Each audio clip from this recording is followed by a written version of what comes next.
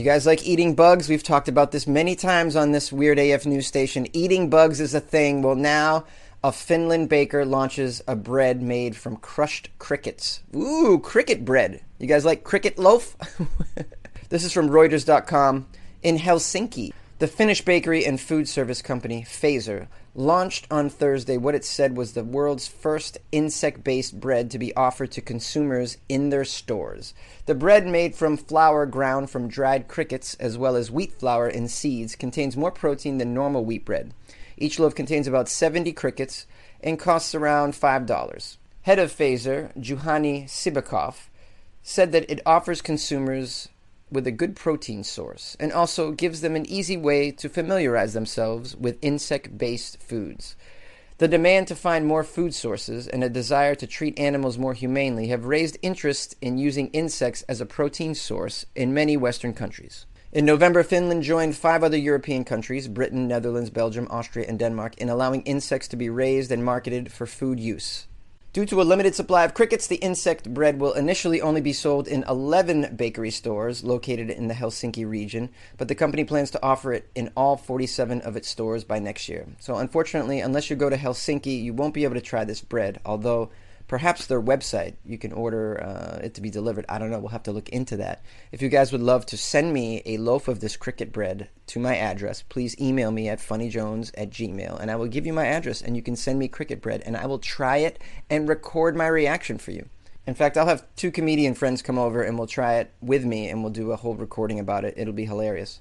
Insect eating is common in much of the world. The United Nations estimated last year that at least 2 billion people eat insects, and more than 1,900 species have been used for food.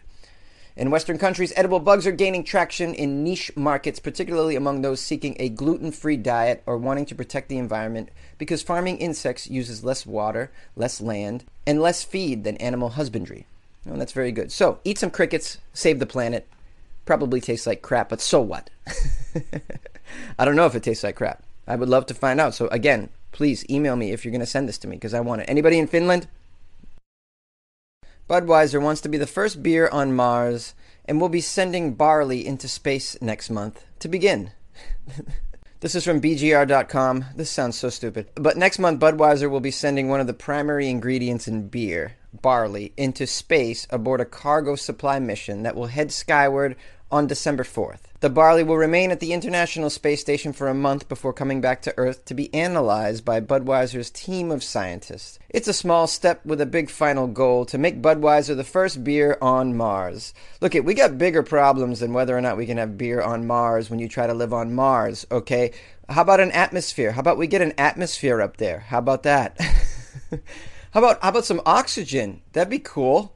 Maybe a little more oxygen and less beer. Okay, let's start with the essentials and then move up to beer. Man, these companies are just so dumb. The article says Budweiser is always pushing the boundaries of innovation. Oh, are they really? Last I checked, they're a pretty crappy beer, okay? They're not even innovating in their own beer-making industry, okay?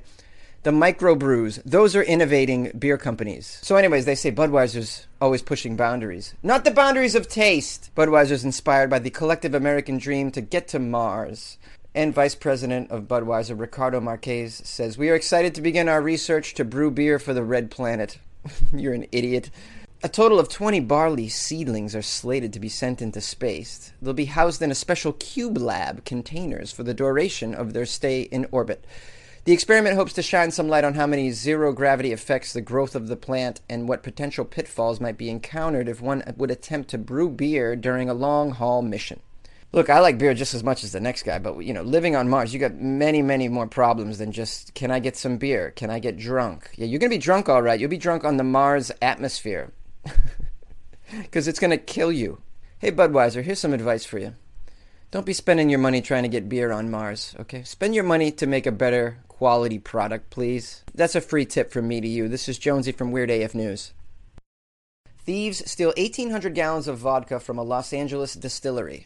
And guys, I swear it wasn't me, okay? It wasn't me. If I stole 1,800 gallons worth of vodka, I would tell you right on my show, and then I would do a contest where someone's going to get some free gallons of vodka. You know that, because I love you guys. And I'm not ashamed. If I stole vodka, I just brag about it. It's such a cool thing to steal.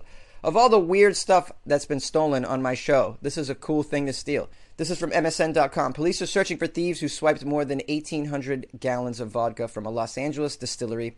Investigators say the suspects sawed through deadbolts to get inside a storage room at the Fog Shots distillery.